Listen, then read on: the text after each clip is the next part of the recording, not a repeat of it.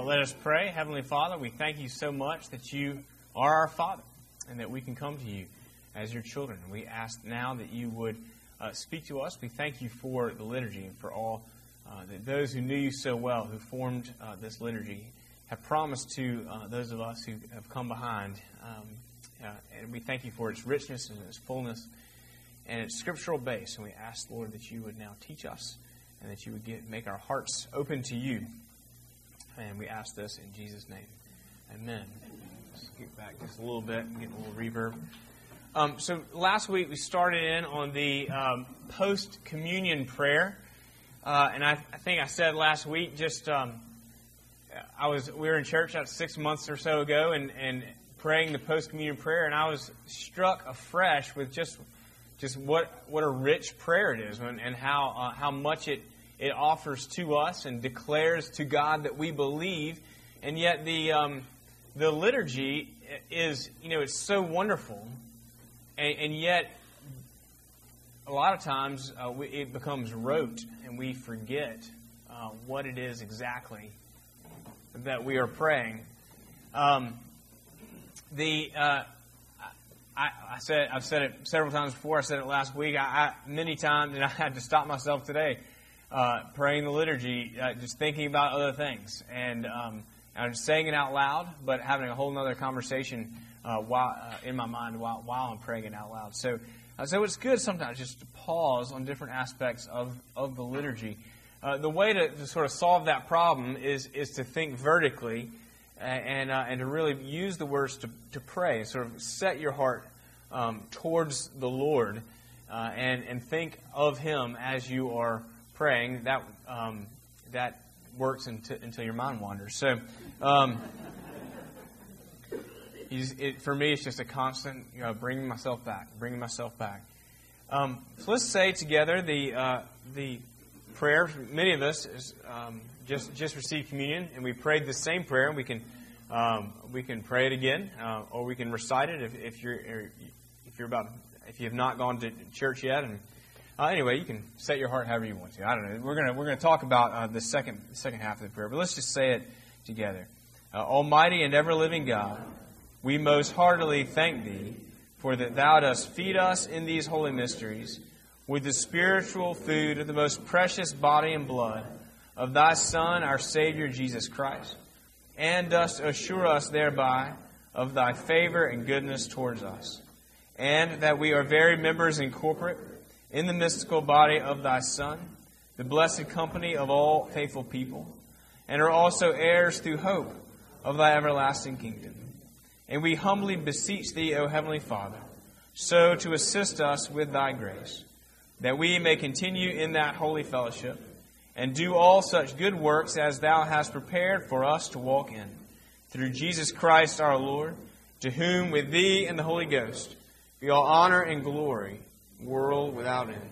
Amen. So last week we said that there are sort of two sections, two postures in this prayer. One, the first part, the longer part, being a posture of thanksgiving for all that we have received in the Eucharist and for what the Eucharist, the Lord's Supper, assures us of. We have been fed by the spiritual food of the body and blood of Christ, received in the bread and the wine, and we have, and that sacrament of the body and blood of Christ points us to the gospel, and therefore it assures us by pointing us to the gospel that we are sinners who have been saved by the God who loves us, whose judgment we stood before, and yet who took His own judgment upon Himself.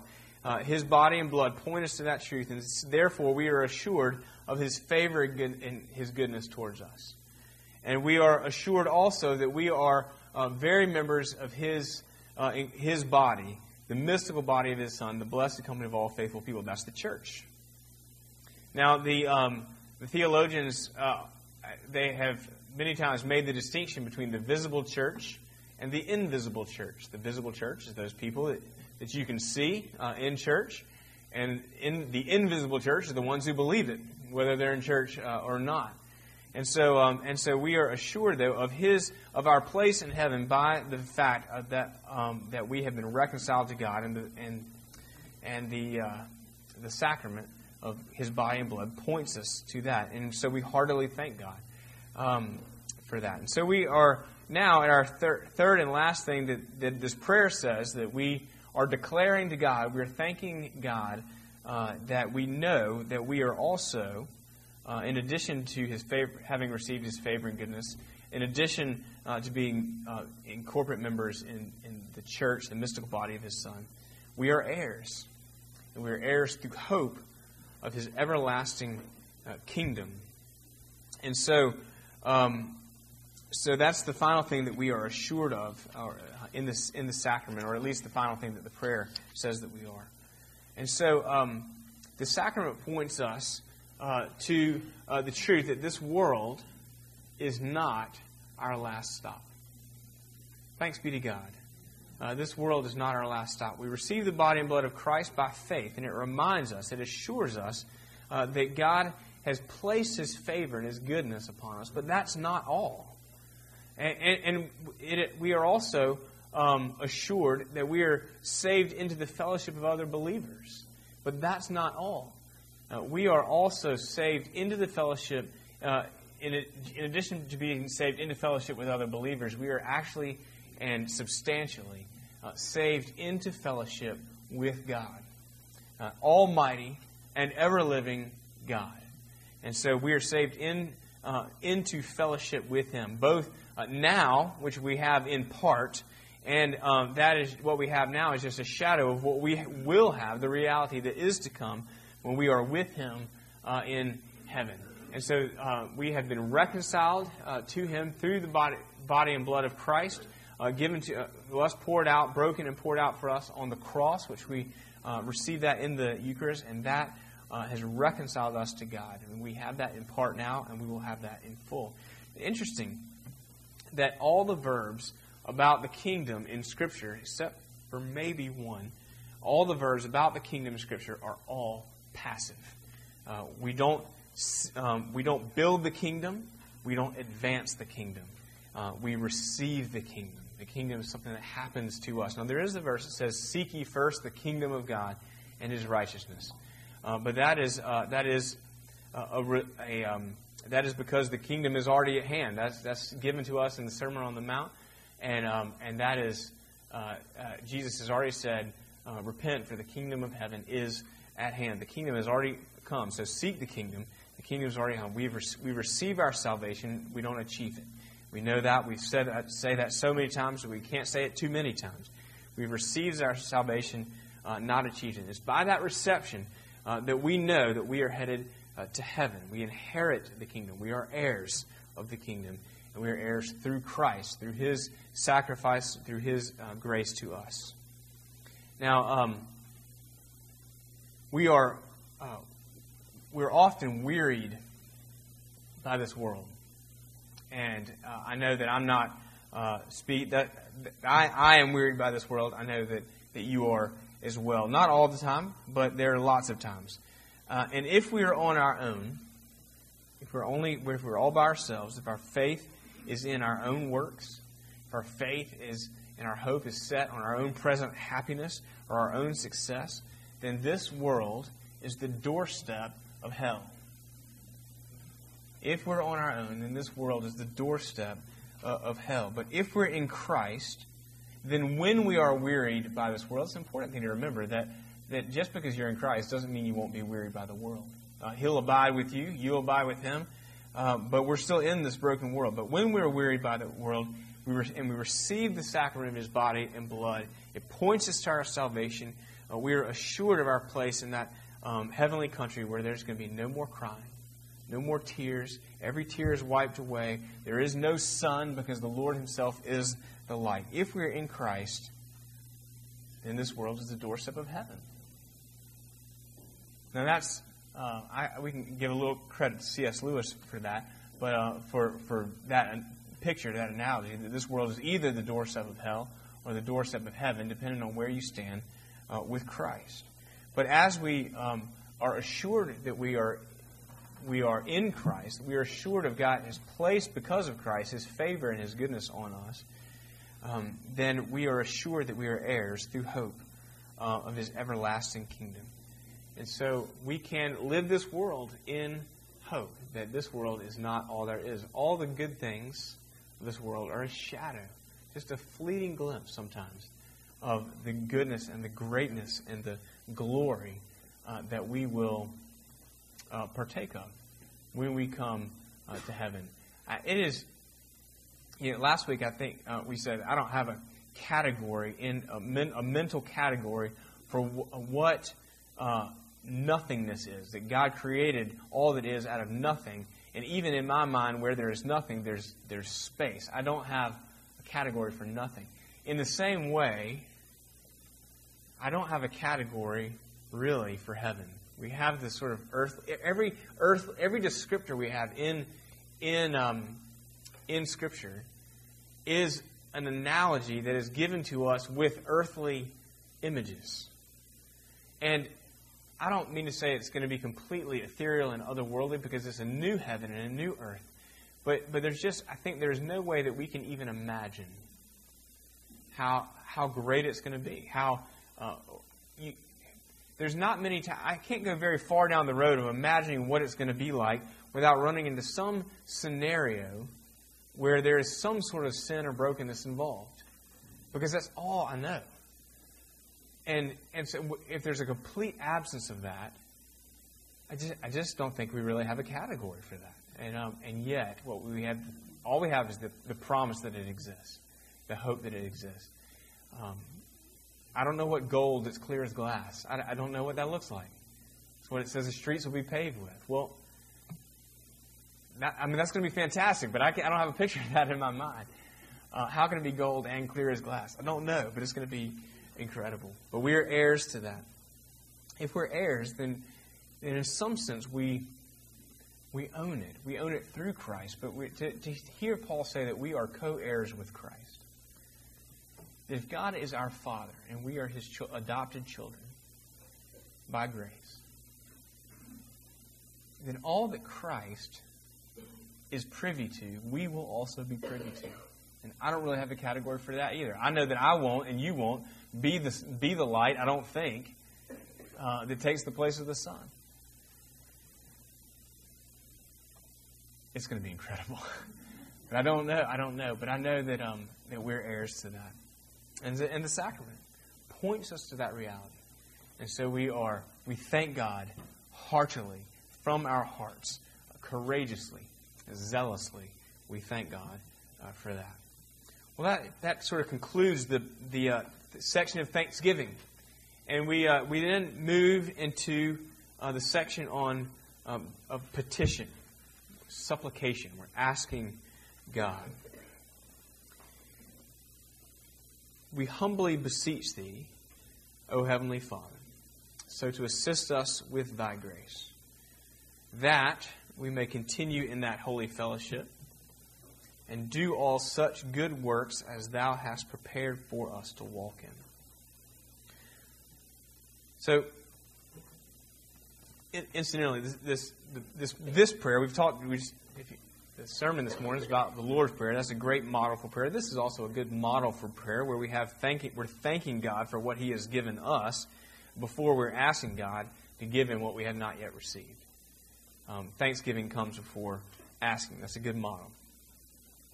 But just in the address, just in we humbly beseech Thee, O Heavenly Father, there is a ton just in that statement. We beseech Thee. Beseeching, we don't use beseeching in our everyday language very, very often. It's formal. It's sort of a literary way of saying to ask urgently, to entreat. We don't use that word very often either, but to ask with a sense of purpose, a sense of urgency. We're beseeching God. And why do we ask God urgently for these things? Because these are the things we have need of. It may not be really what we want, but we have need of staying in His holy fellowship. We have an urgent need of staying in the fellowship of believers. We have an urgent need, really, to do good works. And we'll talk about that and how that fits with grace in just a minute. But we're beseeching God, but we're beseeching Him humbly. We've been given many assurances of His favor and goodness to us. We can trust those assurances with our lives.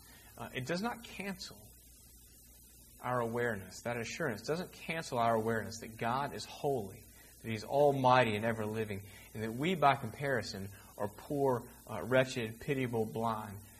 We are aware that at least we were before Christ, separate from God. And the fact that we now have been crowned princes and princesses and made His adopted children, it amazes us still further still. So where there used to be an enormous gulf between sinful us and almighty and holy God, and He has reconciled us and not just brought us in, sort of, aren't you glad to be here, but He's actually made us princes and princesses, His children, heirs of His kingdom. And so confident, we're confident in who we are in Christ, and yet we're aware of who we were. That's a sort of a dichotomy, almost a paradox. We are confident of who we are in Christ as His children, yet we're aware of who we were. And so we come humbly. We come with gratitude. We come with a sense of awe and amazement. And additionally, in addition to just recognizing our new station in Christ, we've already thanked God for that we have received so much just in the sacrament, let alone what we have received in our lives from Him. His favor and goodness, fellowship in Christ's body, fellowship with God and a place in heaven. Dare we ask for anything else? Yes. Ask, and it shall be given unto you. Seek, and you shall find. Knock, and the door will be given unto you. Over and over again, Scripture implores us, compels us to ask God, to rest in Him, but also to ask God, to come to Him with petition. We're invited over and over again. And yet, that should just amaze us. And frankly, it should humble us. And so we beseech God, but we humbly beseech God. And again, He's our Father. We talked about that this morning. I've talked about it several times. It seems to keep coming up. And there's a good chance that when things keep coming up, the Lord's trying to teach me something. But what a privilege I get to teach it as well. But He is, in fact, this is why we can come at all. This is why we can approach the throne of grace, not just with confidence, but at all. Because He is our Father. It doesn't say, we humbly beseech Thee, O heavenly potentate, or O heavenly judge. Those would be correct, but they're certainly not intimate. O heavenly Father. He knows how to give good things. He desires to bless His children. Children have full access to the Father. I'm going to tell a story that I told in a sermon a few weeks ago. You may or may not have been there, but Thomas, my middle child, came. He's 6, and he came in the middle of the night, about 3 o'clock in the morning, and woke us up because he had a bad dream. And in fact, it just happened the other night again. But he said, he said, "Will you please come lay down with me in my bed, because I'm scared I have a bad dream." He wanted to be able to go back to sleep, but he wanted one of us to come in and sleep with him. And what I said in the sermon, it remains true. You and I may have a very good relationship, but you cannot come into my bedroom at 3 o'clock in the morning and ask me to come lay down with you. There are limits to what you and I can ask of one another. But there is no limit to what my child can ask of me. There is absolutely nothing at any time of the day or night that Thomas or Caroline or Luke cannot ask of me. They have full access to their Father. Now, because I love them, I'm not going to give them everything that they want. But I will give them what they need, and I will delight to give them things that they want or things they hadn't even thought of yet. That's one of my favorite things, just to surprise them. I did go lay down with Thomas that night, and because he needed me to. He needed that comfort, and so the fatherhood of God, it makes all the difference. We are His children. We have unlimited access to the Father. So just in that address, there's just a ton. So we are humbly asking, urgently, our Heavenly Father. We're asking Him to assist us with His grace. Now, we typically speak of grace. We speak of the grace of God a lot here at the Advent. We typically speak of it as a legal reality. And that's sort of a cold way to say it. But it's a change of status. And I've just sort of described it. There was a huge gulf between us because of God is holy and we were sinful. And He, not because we deserved it, but because He loved us. He loved us when we didn't deserve it. God has crossed that gulf, taking upon the judgment that we deserve. And so the legal reality of grace is that He has paid our debts. We were indebted to Him, and He paid it for us. Our change is status. That's the primary way our status has changed. That's the primary way that Paul talks about, and the New Testament authors talk about grace. But they do talk about grace in other ways.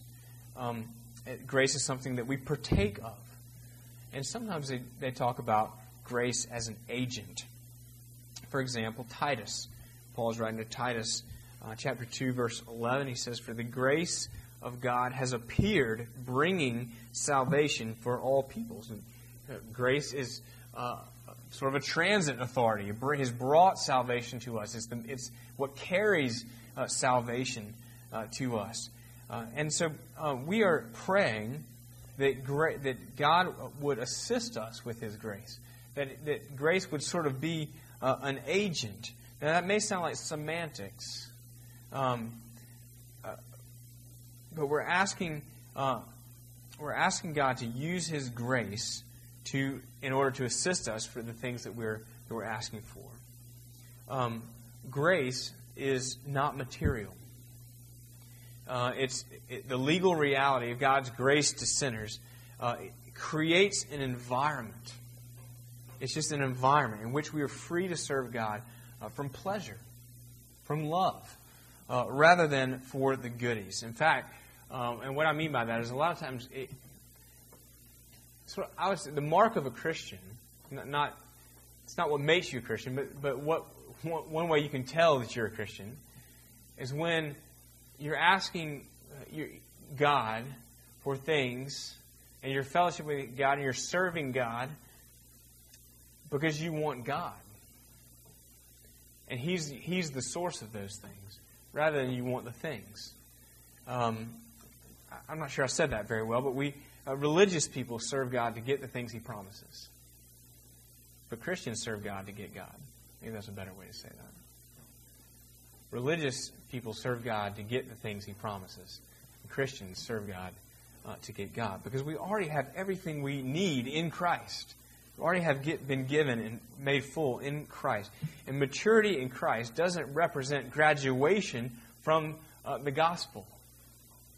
Rather, maturity in Christ is a constant return to the gospel. In fact, it's a stripping away of all the things that we would try to add to the gospel. There's a great title by Tullian Tchividjian, who spoke here at Linton, the Linton series this past year. He said the title of his book, "Jesus plus Nothing equals Everything." And what we constantly, the point of the book and what we constantly try to do is we add something to salvation. Jesus plus my security in this world. Jesus plus my happiness. Jesus plus my child being an all-star. Jesus plus something equals satisfaction or what I'm asking. Or actually, Jesus is the means by which we get those things. There's such great truth in that simple phrase, Jesus plus nothing equals everything. Maturity in Christ isn't a graduation from the gospel, but it's actually a constant return to it. The return to the gospel, to the grace that we have been given, creates the power. It creates this confidence in us such that grace becomes the agent by which we live out our faith. So there is an agency to God's grace. And we're praying that God would assist us with His grace. That is, with that constant return to the gospel message that we have been saved and He has done it all for us. So that we may continue in His holy fellowship. That is, we may continue in the church universal. We may continue in our assured place in heaven. That's the holy fellowship of those who are assured of their place in heaven. Can you lose your salvation?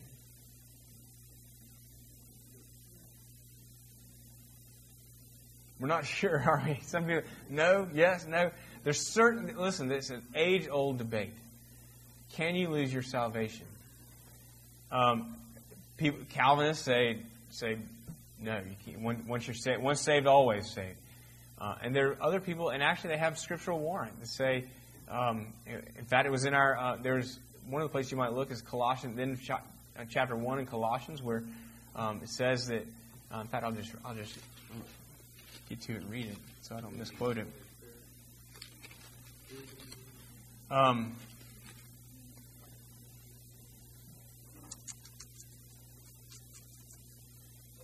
Let's see. Oh, yeah. So, and you who were once alienated, this is in verse 21, chapter 1 of Colossians, and you who were once alienated and hostile in mind, doing evil deeds, He has now reconciled in His body of flesh by His death, in order to present you holy and blameless and above reproach before Him. And if that was a period, that would be great, but it's not. It's a comma. If indeed you continue in the faith, stable and steadfast, not shifting from the hope of the gospel that you heard, which has been proclaimed in all creation under heaven. I don't intend to settle the debate right here. But it's not a plane that I've really landed in my own mind. But I will say this: what I tend to think is that you can't lose your salvation, and if you walk away from your faith in Christ, then maybe you didn't really have it to begin with. I was actually led to Christ by a guy who, as far as I know, was not walking with Christ. Now, I haven't talked to him in a good number of years. I pray that he is, but he kind of flirted with it, and it was attractive, and I came to Christ, or I would say he was a strong influence, and then he kind of walked away. So. Then that's like the parable of the sower, the seed that springs up if it doesn't have a root and it withers in the sun.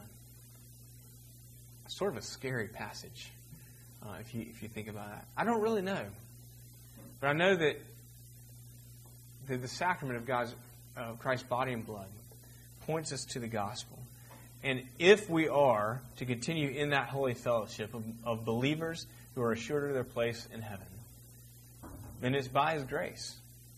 And it's by the agency of His grace. And so we want to continue in that holy fellowship. I don't think that once you've looked into the face of Christ, I don't think we can lose it. But I think some people look near it and are attracted to it for a season. And that God can even use that. But that's kind of what I think. I'm still at about 100 feet. I'm not quite down on that.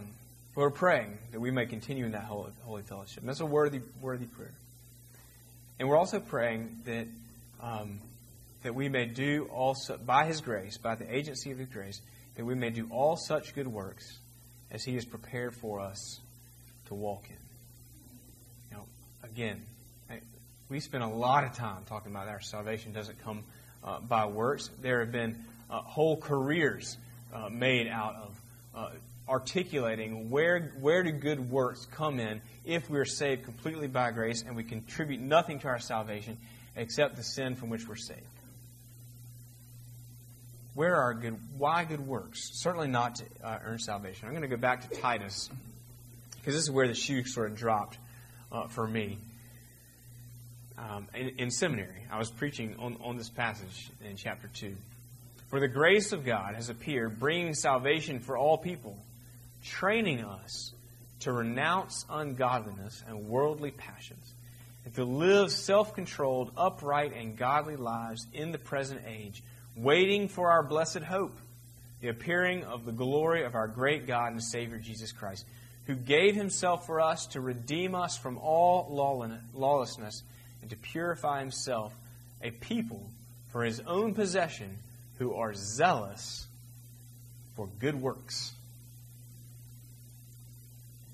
So salvation has come, and salvation, the grace of God, actually, says Paul, trains us to renounce ungodliness and worldly passions. Trains us to live self-controlled, upright, and godly lives in the present age as we wait for that blessed hope, the appearing of the glory of our great God and Savior Jesus Christ. Who, and he goes back to the gospel, who gave Himself for us to redeem us from all lawlessness and to purify for Himself a people who are zealous for good works. Are you zealous for good works? Would you would you look at yourself in the mirror and say, I really am. I'm zealous. I wake up in the morning, it's 5:30 in the morning, I'm jumping out of bed. I'm excited to do good works for God. It's a constant battle. At least it is for me.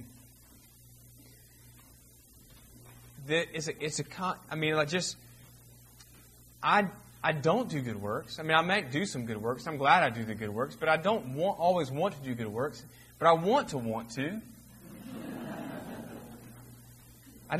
Before Christ, I didn't really care. Like if I did good works, I wanted to get something out of it. At least I want to not care what I get. I want to serve God, serve Christ out of pleasure and love for Him. I really do want that. But I don't always want that. You know what I mean? Like you know that from your own life, you're just, where do good works come in? Certainly not as the means by which we are reconciled to God. But they come in as a witness. You know who needs your good works? Not you. You don't need your good works. You know who needs them is the people who don't believe. Or the brothers and sisters in Christ who are in trouble. There's a lot in Scripture about actually the first segment of the population that we reach out to are those who are in the church, fellow believers in Christ. And we also have good works as a witness, not self-righteousness, but in serving those. Love your neighbor as yourself. Why do you love your neighbor as yourself? So that your neighbor will come to faith in Christ. It may be your neighbor in Fairfield. It may be your neighbor in Mountain Brook. I don't know. I don't know who God is calling you to serve. Maybe both. But they don't have to be financially poor, because we're all spiritually poor without Christ. And there's always an opportunity to serve. And it's not always socially acceptable. Sometimes we have to plow through that and kind of do business with that. And I want to assure you that I do not always get that right. But I don't have to get it right. I can tell you what it says right here. And we are to do good works for the glory of Christ, for the witness of His kingdom. We do good works because they reflect the character and the nature of God. They bring Him glory. And as His children, that's what we want. Or at least that's what we want to want. And life is lived in that tension. So that's the prayer. We pray it through Jesus Christ our Lord. That's the only means by which we can pray. If it's not a prayer in the name of Christ, whether you say it or not, if it's not through the mediation of Christ, it's not a prayer. It's bouncing off the ceiling. Because He's the only means by which we are reconciled to God. That's the only means by which we approach God, because we're in Christ. So we pray through Christ our Lord, and we declare again with Thee, the Heavenly Father, and the Holy Ghost, the one who abides with us, be all honor and glory, world without end. Amen. So, questions or comments or thoughts? Yes, sir. You started off saying that this world is not the last place. Yes, sir. And you just ended up saying world without end. No, I didn't. That phrase No. is... Sure, you missed out. No. Well, that phrase is always puzzled me a little bit, and I asked Gil Cracky in a class one time several weeks ago, and he very eloquently and learnedly explained it, and I thought I understood it then, but it's kind of like that salvation thing. Mm-hmm. You think you've lost your salvation. You may not have had it to start with, and several weeks later, I don't understand it again. What's this? That phrase shows up in other prayers. It shows the Gloria Patri. It's pretty popular. Mm-hmm. Where did it come from? Is it scriptural? What does it mean? Well, I can't give you a scriptural reference, and I can't give you the history behind it, but I can tell you what I think, and that is that what the next life is described as is the new heavens and the new earth, and so that the world will never end. It'll be renewed, but it will never end. And I don't know if that's. I don't think we're transported off the clouds. I think what we have now, or at least heaven, it's gonna be in some way. It's like Jesus' body when he was resurrected. Some people didn't even recognize him, and yet he looked like a man. He was able to show up behind locked doors, but he was also able to eat fish and break bread. It was a body, and yet it was a new body. The new heavens and the new earth, they're not going to end, but they're going to be new. They're going to be renewed. And that's the best I can do with that. I don't have a history behind that. I think it's a great question. But I think that's got to be. That wherever there's a world, wherever there's our existence, that God will be there abiding with us for His own glory. Do you know where this prayer came from? Who wrote it? I believe that I know that there's been a post-communion prayer. It's been a tradition of the church to pray after communion since about the 4th century, as liturgies began to develop. But I am fairly certain, I can say with reasonable certainty, that Thomas Cranmer wrote the bulk of this prayer. It's been edited a little bit in different iterations of the prayer book, but this is what Thomas Cranmer wrote, and it's pretty close to what's in the 1662 prayer book, or 1559. You know, addicts wake up every morning and think, I've got this beat. I'm not going to give in today. Christians, we wake up in the morning and we say, yes, I have a passion for doing good works. Yeah. It's just all these things that get in the way, mm-hmm. you know, material things, secular things, political things. But think what it's like if you don't have a plan and you don't have a Christ to follow. Mm. You know, I think that a lot of times when I wake up in the morning, I doing good work isn't the first thing that's on my mind. You know, it's coffee, or it's a run, or it's go back to bed. It's only 5:15, or you know, some. But Daddy, my diaper's poopy. I mean, something, you know. So, I mean, it's ideal, but I think you're right. I mean, it's just a constant return and asking the Lord to. I mean, and that's why we receive this, and that's why we pray it every week. But it's important to just, again, pause on it and remember that we're praying it and not just reciting it rote. When we talk about grace, are we really not talking about what the Holy Spirit is doing in our life? Well, it encourages us, it directs us, it teaches us. Mm-hmm. It's a gift from God, but that gift, I guess, for my mind, is the Holy Spirit working in my life to enable me to, I guess you'd say, be graceful. Yeah. It's through Him, through the Holy Spirit. I mean, that's just a take on it. It's obviously. Sure. Well, no, I would say that whatever the Holy Spirit is doing in our life is an act of grace. I wouldn't say it's the sum of grace, but I wouldn't, the sum of grace is God's, one way of love for us, God's unmerited favor that He's put upon us. I guess what I'm saying is He does that through the Holy Spirit. Yeah. And what the as we looked at last week, the articles of our religion say that the sacraments are effectual signs of grace. So there is a working. Some theologians said, I have been saved, I am being saved, and I will be saved, because there's always a constant working of the Spirit in us and a constant rooting out. We're definitely living in that tension, what they call the already and the not yet. So, We think of our parents or wives or husbands or grandparents who died as being in heaven, Yes, sir. If you have spiritual food, why can't we have a spiritual world without end? I don't know why we can't, but it seems to be, at least in the way I read Corinthians, Thessalonians, Revelation, and Zechariah, that there's a material element to it. It's not just a spiritual.